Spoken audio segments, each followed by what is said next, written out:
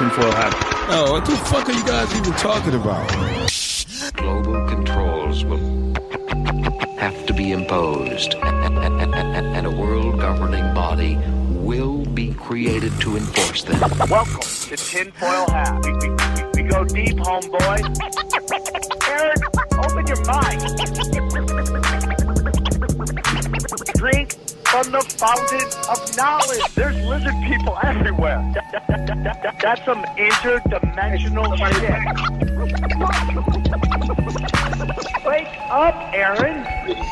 This is only the beginning. Dude, you just blew my mind. Are you ready to get your mind blown? Revolution will be podcasted. The revolution will be podcasted. Yeah, welcome to another episode of Tinfoil Hat. You know who I am. You know what I'm here to do. Join me as always, the man, the myth, the legend, my partner in crime, XG, and the place to be. What's up? How are you, Xavier? I'm doing great. How are you? It's XG. I'm not going by that name anymore. I love it, dude. I love it. So, man, I hope you guys are enjoying the content we're putting out because it's been on fire lately. I mean, we are shattering the myths.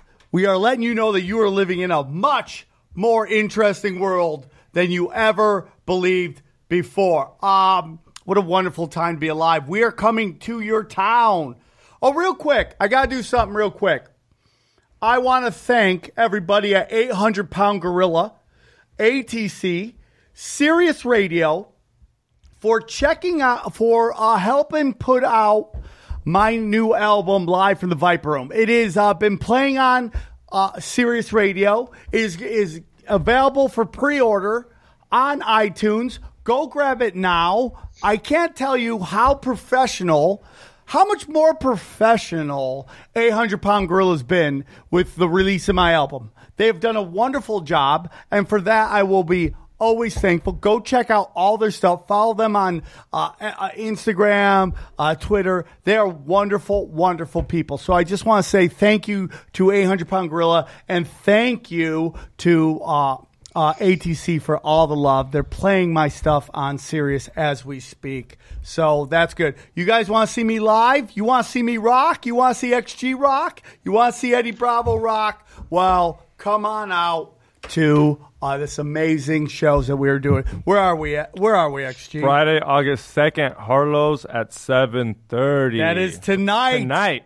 Tonight, we are young. We got the lizard fever. Yeah, dude, we're gonna be live. You know what, dude? You know what we need? We got the lizard people fever. You know, we need more conspiracy cowbell. We are at Harlow's. Go to that tonight. Grab your tickets now because these shows are selling out. The following week, I'm going to be at Indianapolis. I'm at Helium in Indianapolis. That is August 9th. And then I'm at St. Louis, Helium, St. Louis, the next day, 420. Now, the Indianapolis, it's me and Eddie Bravo, okay? And then the following next day, it's myself, Eddie Bravo, and our good friend Jeffrey Wilson from the Conspiracy Farm. We will be live at those Helium, so grab those tickets now. The August 10th show is a 420 show. 420 and the place to be, okay? And then after that, we are in Bakersfield. That's right, dude. Meth City. But yeah, we're going to you, Bakersfield. We got meth. We got Children of the Corn. You name it. We're out in Bakersfield. We could not be more excited about being at Brooklyn's. Dude, that's August 17th. Those tickets will be up on samtripoli.com. You'll be able to get them or go to their website. Grab those tickets now. Myself, XG, and our good friend Eddie Bravo and Tiger will be there. Guys, you want to support the show? Why don't you help us out? Why don't you go down and check out our Patreon? It is on fire. Conspiracies Now, okay? Secret Society of the Mad Hatters. We're audio, we're video. I'm putting up 2 to 3 hours of content almost every week. Sometimes I put out one, but for the most part, I'm putting out a lot of content. And if you think these shows aren't long enough, well, bam, go and check out the Patreon. It's only $5 a month. You're getting so much. It's not even $1 a video or audio. It's like 50 cents. Where else can you get anything for 50 cents? Okay? Nothing. T-shirts are on fire as well. Go check out all the T-shirts, all right? The new one's in. The new Woke one's in. Boys Look at in. that. It's in. Bam! Look at that. The Woke Three Boys. good-looking motherfuckers. We are good-looking guys. We are good-looking guys. So that's the business, man. What are we up to? What we do? 5.5. Not bad. Today's episode is dedicated to 2 college kids who came and saw us at Santa Cruz. I hope they still listen. It's our friend Colin Lazenby, okay, Lazenby, and her friend Taylor Watkins, okay? All right, yeah. They came up and they're like, what do you think about Hollow Earth? Are you guys into Hollow Earth? I'm like, how old are you? They're like 19. I'm in anything you want to talk about at this point in my life, okay? But we had 2 lovely ladies from college, more conspiracy smoke shows. They want to talk a little Hollow Earth, so we brought in the best to do this. We're talking heavy guns. You can find all of his work at conspiracyjournal.com and YouTube. He's associated with Mr. UFO Secret Files, so put that in. We're proud to have him on. This one's for the ladies. Give it up for the man, the myth, the legend, Mr. Tim Schwartz. How are you, Tim? Hey, great. Thanks for having me on this evening. Tim, do you know that 19-year-old girls love to talk Hollow Earth? No, that's a surprise to me. And where are these 19-year-old girls from? They're in Santa Cruz. I mean, I go out and I'll be willing to talk about the Hollow Earth. If they're interested in it, I'll be talking about it. He is. So, tell us a little bit about conspiracyjournal.com. Sure. Well, conspiracyjournal.com is kind of a website that we put together for the guy who publishes all of my books and a bunch of other people's books, guys by the name of Timothy Green Beckley. We put this together back in the early days when the internet was just started, so it's been around that long. And it's just kind of an aggregate website for all of us to get on there, talk about our books, talk about all the things that we're interested in, UFOs, Bigfoot, conspiracies, the Hollow Earth. So just a little bit of everything on that site. So and it's not just conspiracies. Yeah. It's not just it's some Not pottery, some NBA picks, anything that you guys want to talk about is located on there. How did you get into all this stuff? Because right now, being a conspiracy theorist is starting to become cool. Right? Am I just thinking this myself? I feel like I think the more and more we're right, the more and more people come to the side. There will always be people, mainly my sound tech guy who thinks we're crazy people. But for the most part, there are more and more people coming to our side. There's always going to be people who refuse to believe in the truth. But how did you get into it? Because, how long have you, let's start over. How long have you been into this? What got you into it? What started the journey that you're on right now? Well, it started for me back probably around in 3rd grade. Of course, I wasn't interested in this kind of stuff, but we used to have a thing that the elementary school kids would get called the Weekly Reader, I think is what it was called, put out by Scholastic Books. And it was just, like a collection of the week's news stories, kind of dumbed down for kids.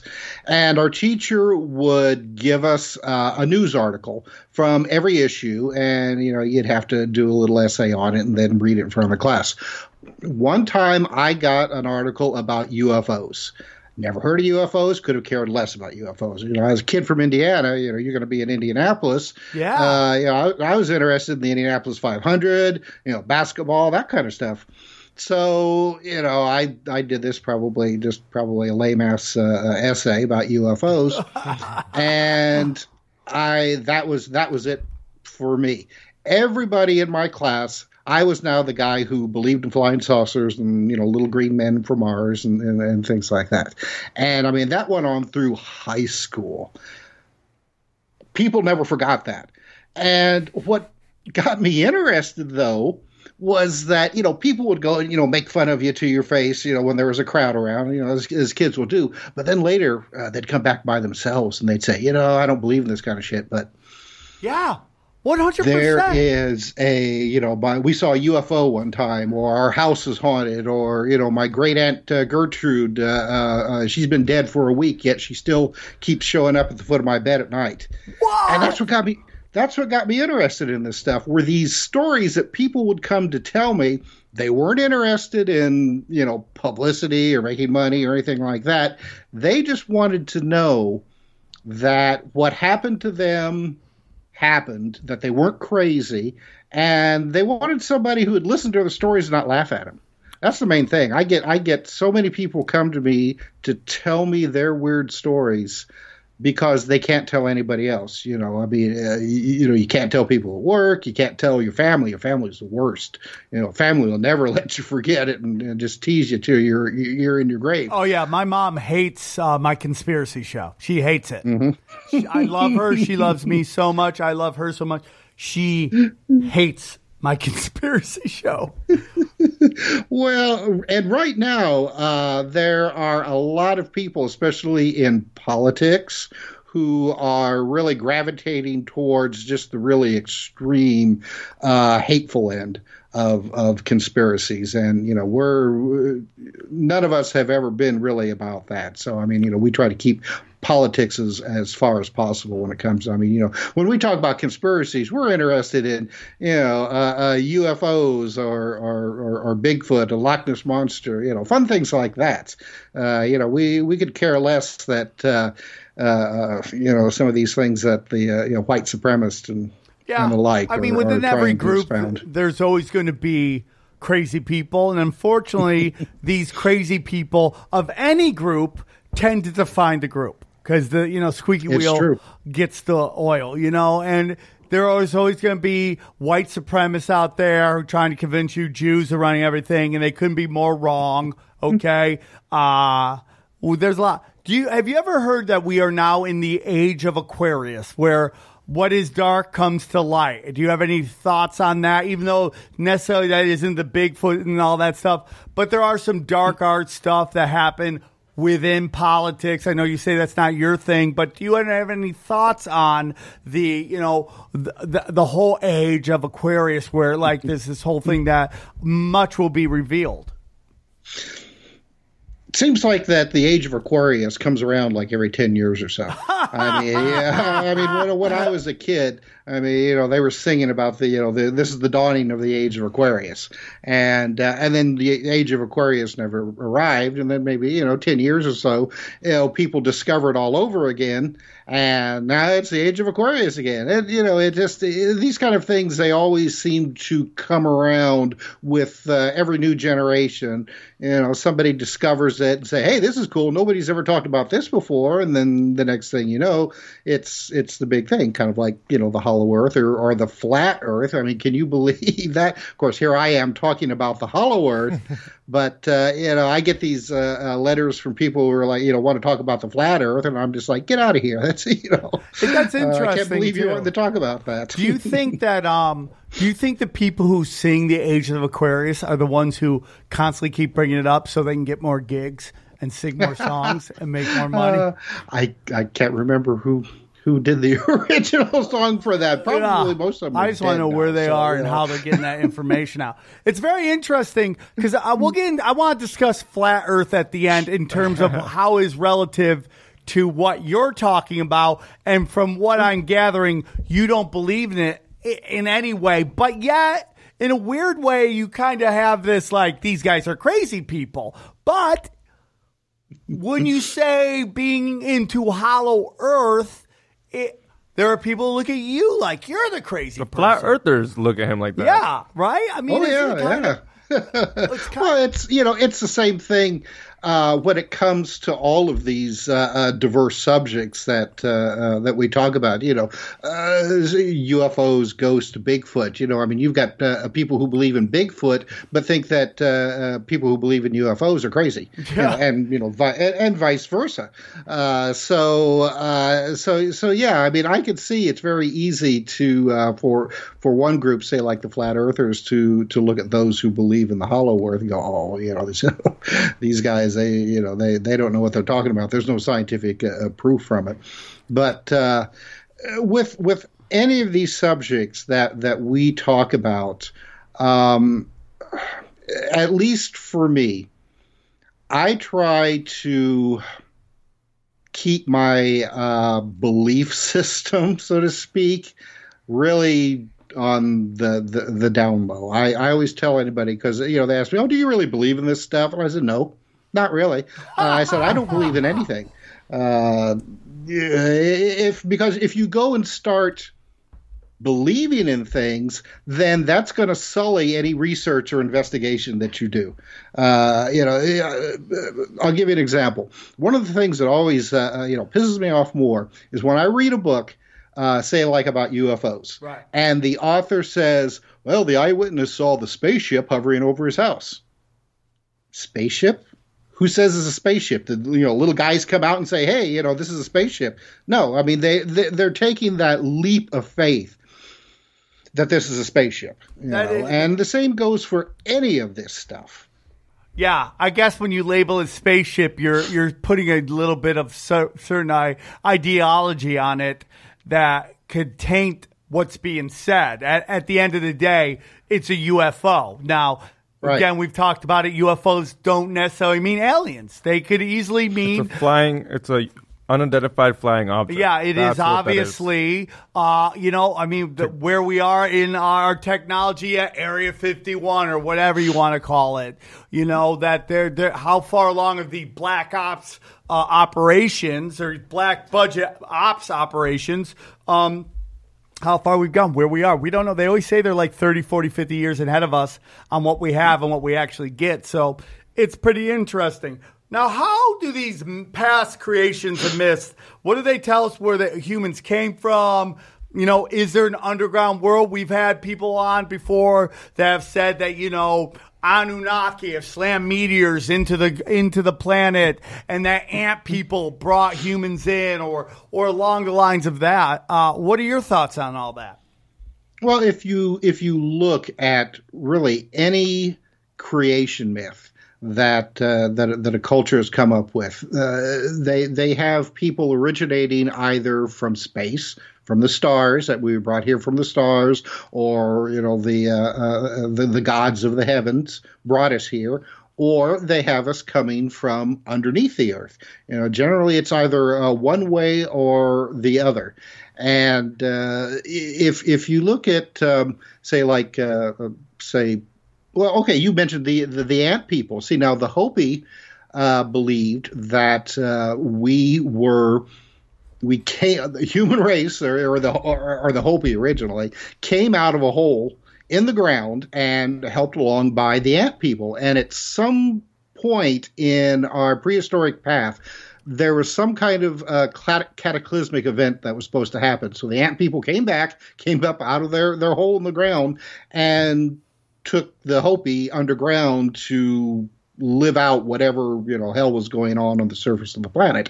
You go all over the world and you will find creation myths very similar to that. And of course, the ancient Greeks, the ancient Hebrews, and the people who lived even their ancestors. Sumerians. Go ahead.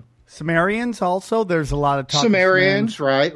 Well, I mean, they have all of like the Mesopotamia and Mediterranean cultures have an afterlife that's underground. It doesn't matter if you're bad or good; you're going to end up in what we now call hell or Hades, or the Hebrews called it Sheol. And it was like a dark underground place, and everybody ended up there. So, this continues with the modern religious mythology of hell, an underground place of fire and brimstone, and little demons poking at you with pitchforks. So, it's as far back as really the beginning of recorded history, and probably even further back with oral traditions. We have this idea that there is some kind of world underneath our feet that either we came from, and the ancient gods or ascended masters are still living there, either waiting for us to clean up our acts and they'll come out and help us, or they've got the doors locked and they don't want us ever to find them again.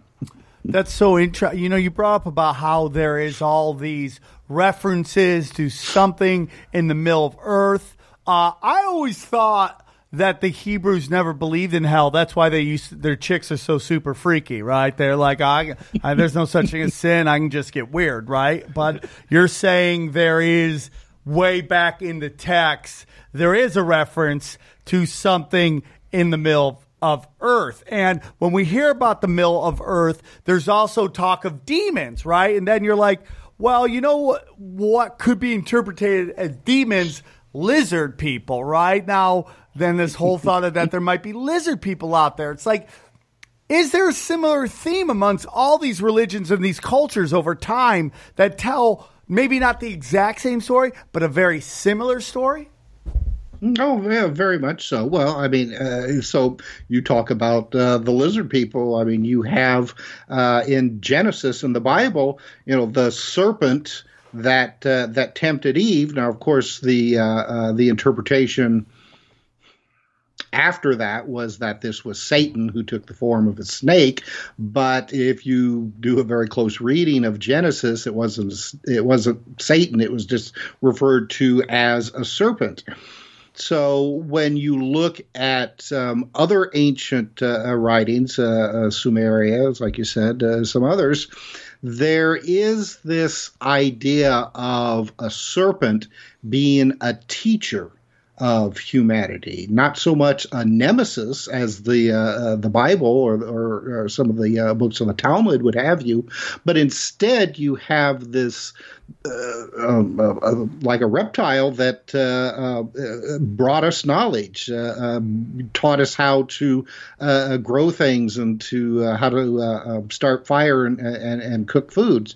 So, you know, you have this interesting dichotomy of some cultures who view these serpent people as our teachers, and then a few others who view them more as the bad guys who are here to curse us and to eventually tempt us into sin, so that when we die, you know, we're drugged down to hell. So, I mean, it's probably it was a situation where you had one culture who didn't care too much for the other one, and they're like, well, you know, these guys, you know, their serpent people were nice to them, so to us they're probably bad. You know? Our lizard people are nice people. Yeah. You know, there's also, we talked on the last episode, forbidden knowledge or ancient forbidden knowledge.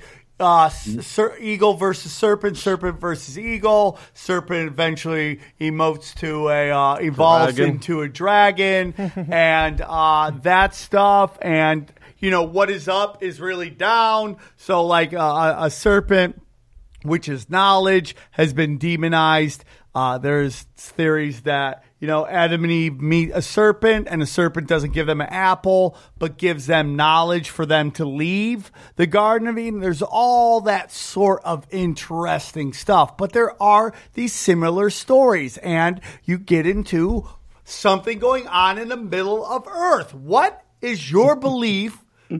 I know you don't rest your hat on anything. You're like, I'm open-minded to, and that's very much this show. People, what do you believe? Well, I'm open-minded to everything. I like this, and this, but come on, make your pitch and let the listeners decide. And, you know, welcome to the war that is the comment section. So we'll just let that go on YouTube. But your thoughts on that? The earliest stories when it came to the underground world tends to be more along the lines of giant caverns, subterranean tunnels, things honeycomb. like that. Honeycomb? Go ahead. I'm sorry. Is it kind of like a honeycomb? Now, we had Jordan Sather on just this week. His episode came out on Monday. He talked about how he didn't think the earth was necessarily hollow, but there's a chance it could be like a honeycomb with little caverns all over the place instead of like one big middle where everybody hangs out. But all these little kind of like almost in a weird way, like underground laboratory. I don't know how to describe it, but each one having its own little thing going on. Right. And from exploration, I mean, with spelunkers and people like that, we do know that the crust is full of like a labyrinth of tunnels and caverns, but somewhere. Maybe starting around the 16th century, the idea started to come out that possibly, rather than having a solid core, that the Earth was hollow. Edmund Halley, the scientist who actually discovered that comets actually had an orbit in the solar system and would return to the inner solar system every now and then. It was his theory that the Earth was kind of like a Russian nesting doll. That if you would go and cut around the equator and pick the crust up, there'd be another Earth inside of that, and so on and so forth. Possibly even as far down as there being a center sun, kind of like our sun in the solar system. And other people took this and kind of ran with it, but eliminating all the other different planets inside of our own, and just had, you'd have the crust, and then inside it would be hollow, possibly with a center sun. And this really became big in the 18th, 19th, and the early 20th century. Yes. With again, I mean, you would have a couple of generations of people just really hot and heavy on this and talking about it. Their religious beliefs would be centered on this idea. Then it would die away for a while, and then come back again. And our modern mythology, when it comes to the hollow Earth, really got its start in the 19th century with a guy by the name of John Symes. And John, he believed that the Earth, that maybe the crust was maybe about 500 to 1,000 miles thick, and then it would be completely hollow. And on the inside of this, it would be maybe a duplicate of the continents and oceans on the inside, and then possibly with a little sun in the center, keeping everything nice and toasty. It was around this time also that somebody came up with the idea that there could be openings at the North and South Pole that allowed the ocean and the atmosphere to intermingle with the hollow Earth. And the whole idea of the North and South polar openings, I mean, this continued on really. Well, I mean, you can go online and find, people have, pictures, probably photoshopped, of supposedly these giant openings in the North and South Pole. And what do you, I mean, like we've heard people go, we've heard people say, hey, basically, like, all these countries came together. They all claimed Antarctica. They all said that, you're not allowed at this place. And then, this part of Antarctica. And then this guy said, oh, I went across Antarctica by myself. And everyone goes, oh, see, you're allowed there. But Antarctica is huge, okay? Right? It's huge. And let's say that the UN or all the one world governments came together and they locked off a part of Antarctica, but there's a certain part you could cross, and people want to take that as it's all BS. But like, if I can go to the Jersey Shore in New Jersey, it doesn't mean I can go to the Jersey Shore in California. That's such a big area. So if you're allowed to do this over here in New Jersey, doesn't mean you could do it over here in Oregon too. Is there any thoughts on that? Well, if you manage somehow to find somebody, say from New Zealand, to fly you or boat you, smuggle you to Antarctica and dump you off there someplace, you'd never be seen again. I mean, you're talking about this. I can't even remember how huge this continent is, but I mean, it's at the bottom of the world. It is the most inclement weather, just you would not make it more than you'd be lucky if you made it 10 miles. So you're saying, are you even allowed legally to go there? Like, if I get there, am I going to be able to walk 10 miles, or am I going to get sniper shot by some dudes that look like they're from Star Wars riding those weird animals? That'd be a good story. I don't know whether or not there is any type of legalities, whether or not a private citizen could go. I mean, there are supposed old land claims that countries over the years have made in Antarctica, but for the most part, if you manage to get there, there wouldn't be anybody who would shoot at you. Again, I mean, this is such a big area that most people wouldn't even care. So I mean, unless those secret Nazis, who supposedly built the base there at the end of World War II, found you in their flying saucers. That's but I would think that would be the least of your concern if you manage to get to Antarctica, just on your own. You brought up, obviously, I believe it's Lieutenant Byrd or Sergeant Byrd's expedition with the Nazis. We'll get into that. Are there some famous attempts to explore Antarctica and find a way in to the Hollow Earth?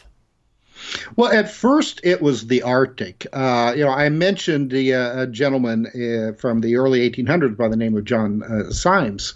Now, John actually petitioned Congress to come up with funds to lead an expedition to the Arctic to look for the polar openings. Unfortunately, he passed away before he could accomplish this. But in 1938, Congress did allocate funds, even though they kind of kept it a little bit secret, that they were supposedly looking for some kind of polar opening.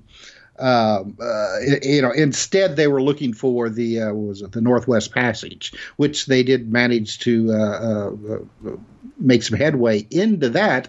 But one of the reasons that they were going up there was because of this a petition by John Symes to look for this northern opening. As far as I know, they never found it. Now, of course, again, you get on the internet and start looking, there's all kinds of conspiracy theorists who will say that, oh, yeah, they found it, or if they didn't find it then, they found it later, but they're just keeping it secret from us. They with a capital T, don't want anyone to know that the Earth is actually hollow and that there's this, secret land beneath our feet full of ascended masters, dinosaurs. Anyone can visit Antarctica. There's no treaties there. Hold on, think anybody can just go there? That's what it says. It says anyone can visit. There are no treaties in Antarctica by the Arctic Treaty, so you can travel anywhere on the continent. However, by the same treaty, there are a number of guidelines that all visitors are required to follow. Doesn't mean you can go. I'm pretty sure. I don't know if you can find I don't even know if you can find a flight for I don't know, man. Yes, and they're letting you go. I believe that there's a government of Antarctica. There's not technically a government. It is not. There's 52 countries that have signed basically a treaty that basically they all control, and it's used for scientific discoveries and stuff like that, which makes me, scientific discoveries and research, makes me think something's going on up there. Down there. Well, of course. Yeah, it depends on where you are. Up, down doesn't really matter. But it's like I said before. If you go to Antarctica, most people who go there as private citizens, and there are tours, especially that go out of New Zealand. You don't go very far. You can't. It would be physically impossible. You just can't strap on a backpack and take a load of wood with you and hope that you could traverse the surface of Antarctica, because it's just the worst place in the world that you would ever want to go unless you're just really into, cold and ice and Is there giant any mountains. animals on Antarctica? Are there any? Is there any life? There's penguins along the coast, and probably, seals. Things that feed on penguins. But that's about it. I mean, there may be some, lichen and algae on the rocks, but that's about it. Now, allegedly, there are some places that have been claimed to have been found of, like hot springs at various locations where, like volcanic caverns have kept like a small area warm. Again, going back to, the idea that the Nazis supposedly built a secret base there at the end of World War II, part of that was the belief that they had found some kind of volcanic cavern that not only helped keep a small area warm, but also provided energy for them. So do you buy into any of that? Any of that stuff about the Nazis going up there? We had Byrd going up there, and that he didn't really even talk about it. Supposedly the story is that actually it was his daughters or his children, after he passed, found his journal in which he wrote about being basically attacked by Nazis and UFOs. Do you have any belief in that at all? Well, the Germans actually did do some exploration in the 1930s in certain areas of Antarctica, and it's probably pretty likely that they did establish some kind of base there during World War II. We had some Nazi U-boat captains that after the end of the war, they surrendered in Argentina. And when they were being debriefed by the FBI, they basically said that, yes, some of the things that we did was that we dropped off some personnel and equipment at this base at a certain location in Antarctica. Now, that could be true. I mean, you had a couple of U-boat captains say that, but they also could have been trying to, lead the FBI into a different direction, because we do know that a lot of Nazis ended up in Argentina, brought there by the Vatican. Submarines. Yeah. So now, Admiral Byrd, in 1947, the United States Navy had this huge operation called Operation High Jump, where they had, God, I don't know how many, like a couple of thousand sailors, a bunch of ships, a submarine, an aircraft carrier, all go down to Antarctica, supposedly for training, to train these guys on the possibility that someday the Russians could try to invade North America by coming over the Arctic. Admiral Byrd, and I'm sorry, go ahead. Yeah. Go on. Sorry, I was agreeing with you. Sorry. No. Well, and of course, I have to realize this was in 1947. It was right at the end. World War II had really just ended about a year before. The Navy was in the process of decommissioning ships, and then all of a sudden, somebody got this supposedly this wild hair up their ass to go and take all of these ships and personnel to the bottom of the world to supposedly to train these sailors to fight the Russians, when it would have been a lot easier and cheaper just to take them up to Alaska or Canada and do that. So there's been all kinds of stories flying around over the years on just what exactly they were down there for.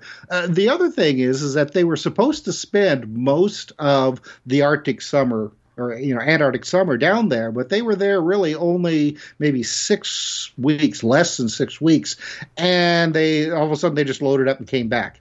And Admiral Byrd gave like a secret briefing to a number of members of Congress. I mean, this was so secret that it didn't even end up in the congressional record, though there were newspaper accounts that Byrd was in Washington to talk with these congressmen. So what exactly he was talking about, nobody really knows. Now, a couple of embedded newspaper reporters from South America,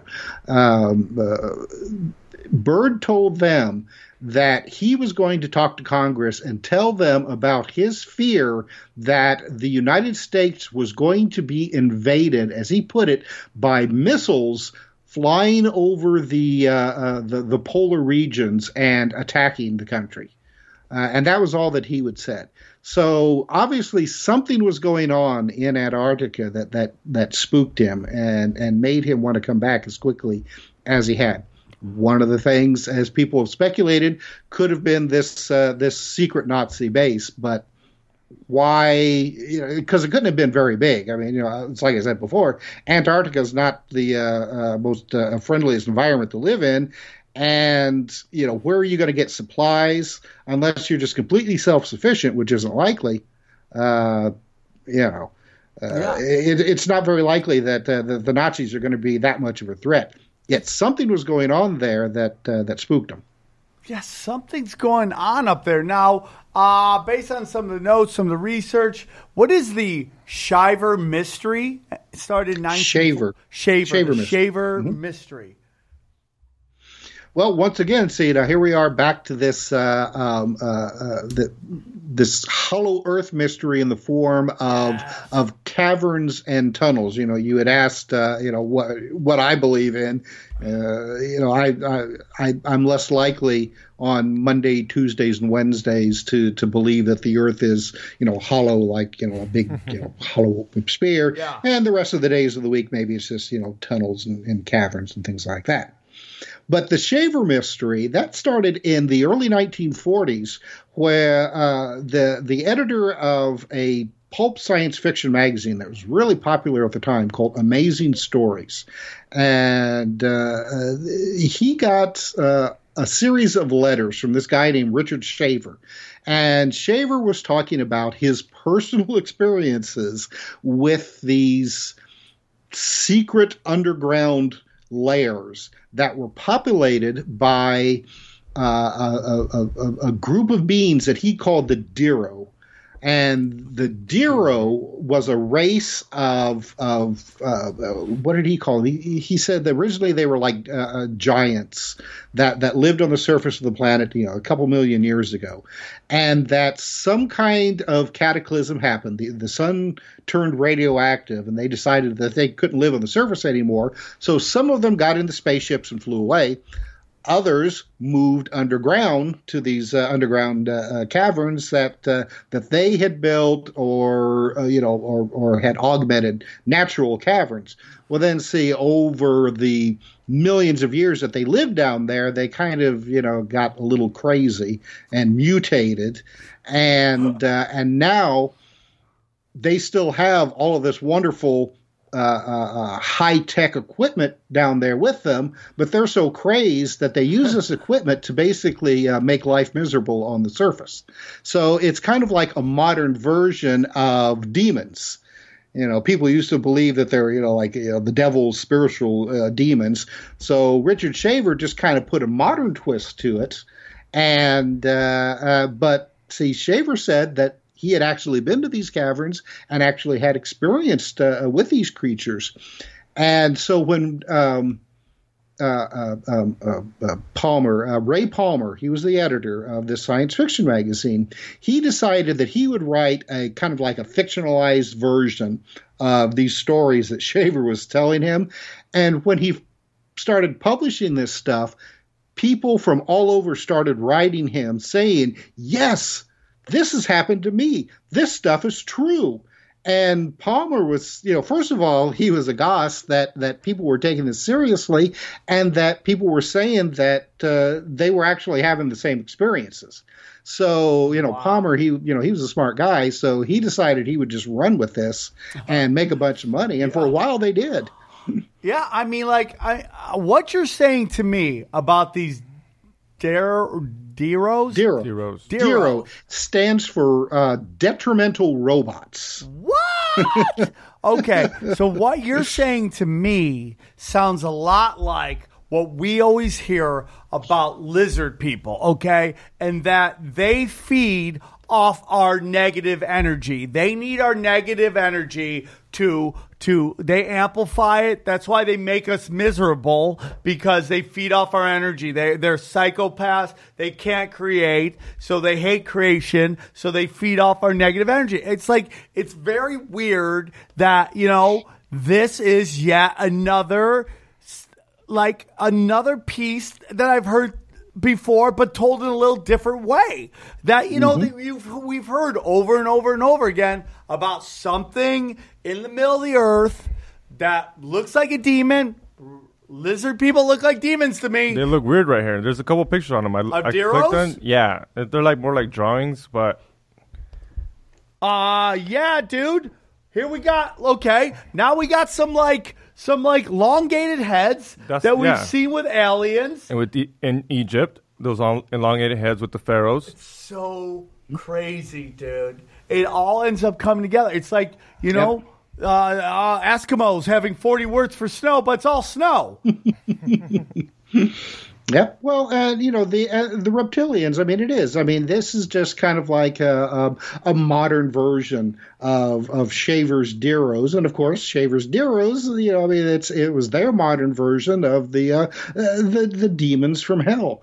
But what really, I guess, captivated everybody was all the people who said that yes, this stuff is true, and if the modern UFO era didn't come about, just a few years later in 1947, probably the whole Dero Middle Earth type of thing would have taken that place, would have filled that ecological pop culture niche that UFOs filled. And in fact, it wasn't long before the two, the Hollow Earth and the UFOs kind of became intertwined.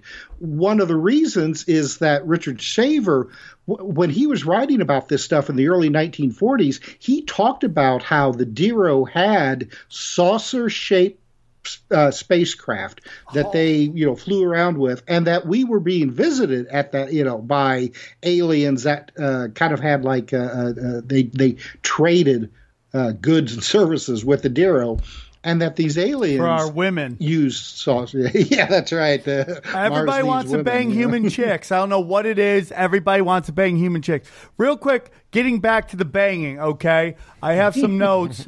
The Deros had underground orgies. Yep. Well, and that was part of the whole Dero mythology, is that not only were they, mutated and their bodies were just, like fat and pus ridden and things like that, but their minds were degenerated to such a point that they were sexually insatiable. Now, of course, this was pretty slanderous stuff in, the 1940s and 50s. So a lot of this material never really got published, but Richard Shaver just he probably could have written those old Greenleaf adult novels, because the stuff that he wrote about these orgies, the Dero would come to the surface and kidnap human women and bring them down for their depraved purposes, and there's actually stories, and these are still around today, that allegedly that there are certain buildings in cities all across the world that if you go to their elevator and tap the elevator button to the basement, and then once you reach the basement, tap it, say, like 2 times or 3 times or something like that, it'll take you into like these secret underground locations. What? That if you don't watch it, you'll end up being caught by the Dero and either be part of their sex slaves or eaten. Probably somebody like me, no sex slaves there, I'd be eaten. What do you mean? You don't think the Dero want to get some of your ass, man? Come on, dude, you're in. Yeah, I don't think so. Why are they kidnapping Earth chicks? Are De Niro chicks not putting out? Are they just not getting it done? Well, I mean, you saw the pictures there of what the Darrow look like. I mean, it's just like, no, we're not having any of that. Yeah, Earth chicks. You go on the easy. surface, the surface women, they're fine. Yeah, definitely. We'll just go with them. Yeah, for sure, dude. It's like Dana Point chicks, right? You're like, they're shiny objects. Wherever there's sun, money, and cocaine, there's hot chicks. And that's what I think is going off to Darrow. They want to get weird with some chicks who like to party. That sounds like abduction. Yeah, of course. course. The same thing, like alien abduction, lizard abduction. You just go up or you go down. It's just like I think like all these interdimensional beings treat Earth like Tijuana. They just go there and they just like to see the natives do weird shit, that maybe they can't get at home. They're like, oh, they're married with some De Niro wife who's just always busting their balls. Like, when are you going to make more money?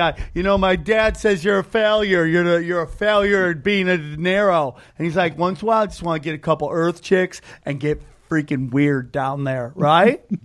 That's right. Yeah, but you look at all of these old mythologies, new mythologies, and a lot of times it always involves sex and human women. We were talking about the Bible earlier. The Old Testament has some people call them the Anunnaki or the Nephilim. In the Bible they were referred to as the sons of men. Supposedly they were like the fallen angels, but they came to Earth and that they saw that the Earth women looking good, with so they took them. and They took them for wives, as many as they could have. So I mean, just wants to bang stories Earth are the chicks. same. Everybody just wants to get some Earth chick action. It's unbelievable to me. Here's another thing. Another letter claiming involvement with Darrow's came from Fred Chrisman, later to gain notoriety in his role in the Murrow Island incident and JFK assassination. Hold on. What? Okay. Yeah, see, Let me read this. I mean, your reading is as bad as mine. What is this real quick? What'd you just say? Right there. Are you telling me some Darrows are involved in the JFK assassination? That's what that says. I don't even know. Now, dude, so you're saying our shirt that says "Alien shot JFK" might be real? Yep. And what does the alien have on the thing? A long ass head. Go look up the picture. Oh my God! It all comes together. It all comes together. Wow. Yep. So Fred Chrisman was well known in the early days of the UFO mystery, especially like I said with the Maury Island incident, and then later he would go on to somehow, I can't remember exactly what his involvement was, but supposedly he was in one of the millions of people allegedly who were involved with the JFK assassination. Oh my God. Just when you think you have everybody locked down on who was in that plaza, that day they rolled that poor man through, now you get another layer. These hollow earth dudes who come here to bang our chicks, shot our president too. What was it? They said that there was someone in the drain? Yeah, probably was. Yes. Yep, there you go. There you go. Yeah. This is incredible. So the UFO. So the theory is that there's like flying saucer De Niro's in hollow Earth, and that might be some of the things that we see now. Well,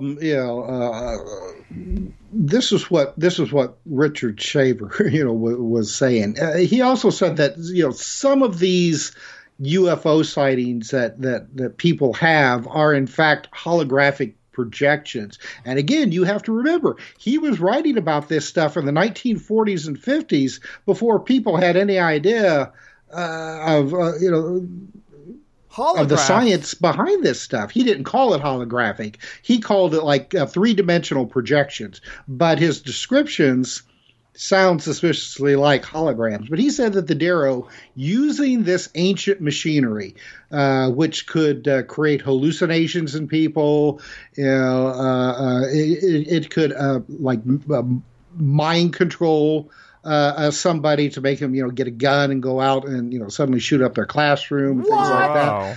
This is the type of stuff that he was writing about, decades ago.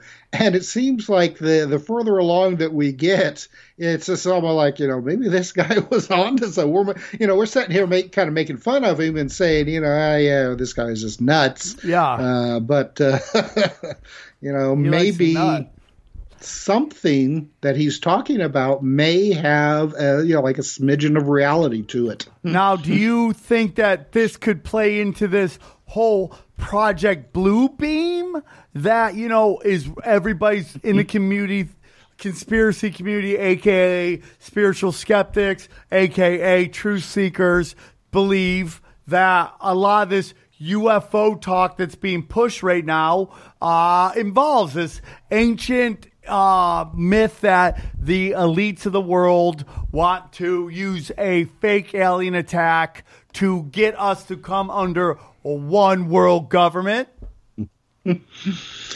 Well, I don't know about that. I would think that if they had that technology, if they had that technology, they would have used it quite a long time ago. Because let's see, I was into the internet pretty early on. I mean, very early 1990s, and they were already talking about Project Bluebeam then. So obviously it had been circulating around before that. So, I mean, I have no doubt that there probably is the technology to make that happen. I heard an interesting story about a government military contractors one time were at a convention, and the master of ceremonies came out on stage and was talking to everybody, talking about what a great time we're going to have and all these interesting military technologies that they're going to introduce, and then all of a sudden he just disappeared. And that was an example of how far along they had with holographic technology. And this was a story that came out in probably the middle 1990s. Right now we've got these concerts taking place, like with Roy Orbison, where he's a holographic projection, but it's not quite as perfect as you see in some of these science fiction films. But the military, as you said at the beginning of the show, they're probably 30, 40, 50 years ahead of civilian science. So I have no doubt that some aspects of Project Bluebeam are possible.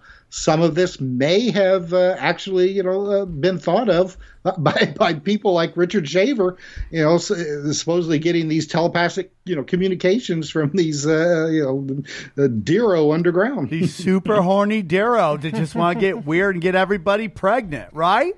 So we see within pop culture references, books, comic books, what is do you think that Eddie Bravo believes that, Hollywood and all this stuff, they use pop culture as propaganda to get us to somewhat believe a certain view of a particular topic, whether it's the trans agenda or gay agenda, or, now we have this thing where they think they're trying to normalize pedophilia. I'm sorry, those are weird examples, but do you think that has been done with Hollow Earth at all?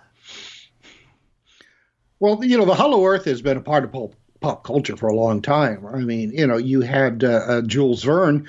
He wrote, A Journey to the Center of the Earth, back in the 19th century. Edgar Rice Burroughs, the guy who wrote the Tarzan books. I mean, he had a whole series of books about Pellucidar, which was the Hollow Earth.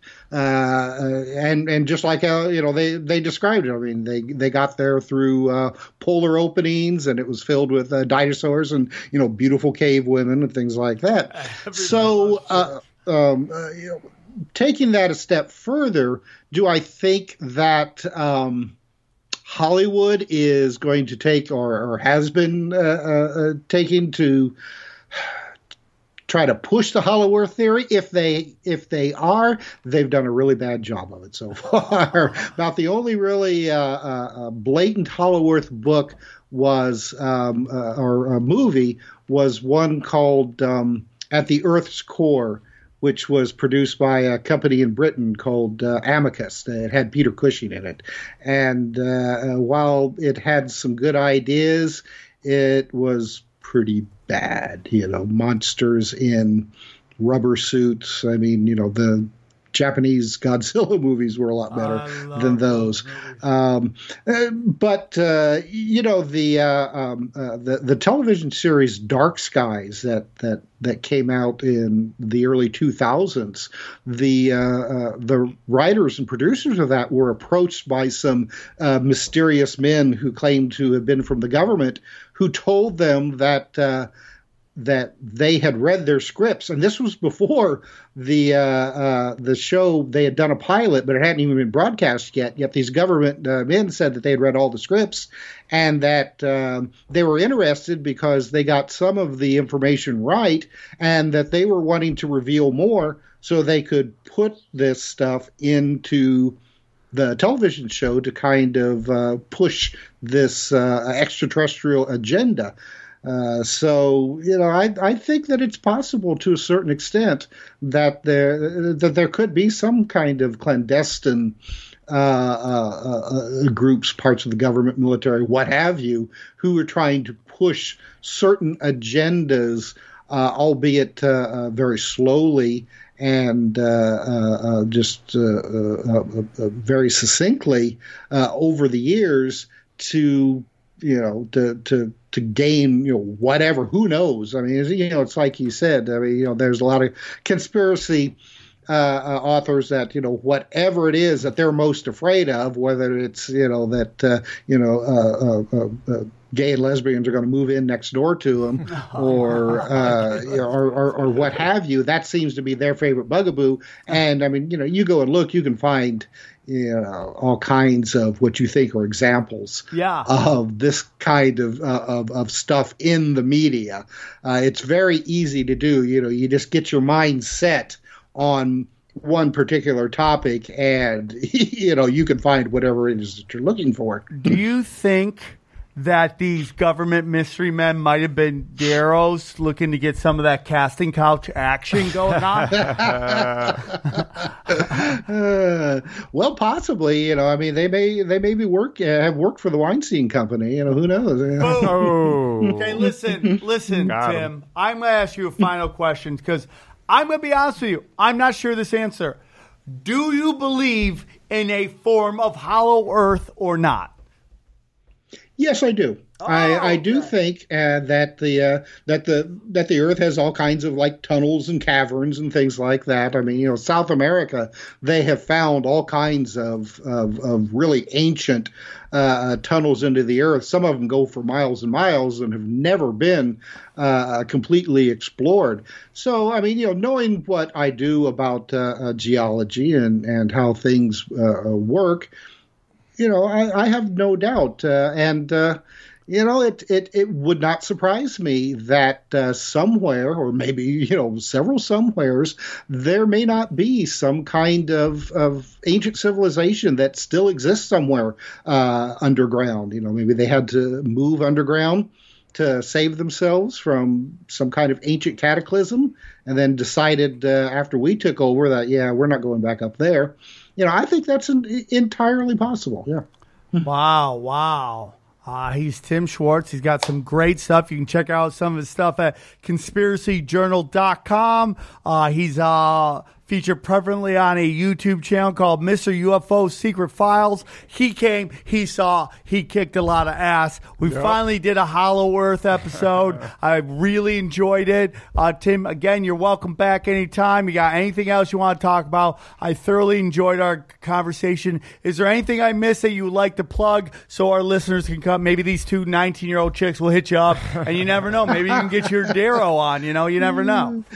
That's right. Yeah, well, thanks for having me on. I really appreciate it. And, any of those young girls that want to talk about the Hollow-Orthon, I'm open for that. He's available, dude. He's available. Won't even charge that much to talk, ladies. Again, he's Tim Schwartz. He came, he saw. We appreciate you coming on. And I hope everybody listening, if you're in Sacramento, come out to Harlow's tonight because we are going to rock. We appreciate you. We'll see you all soon, and take care and enjoy your weekend.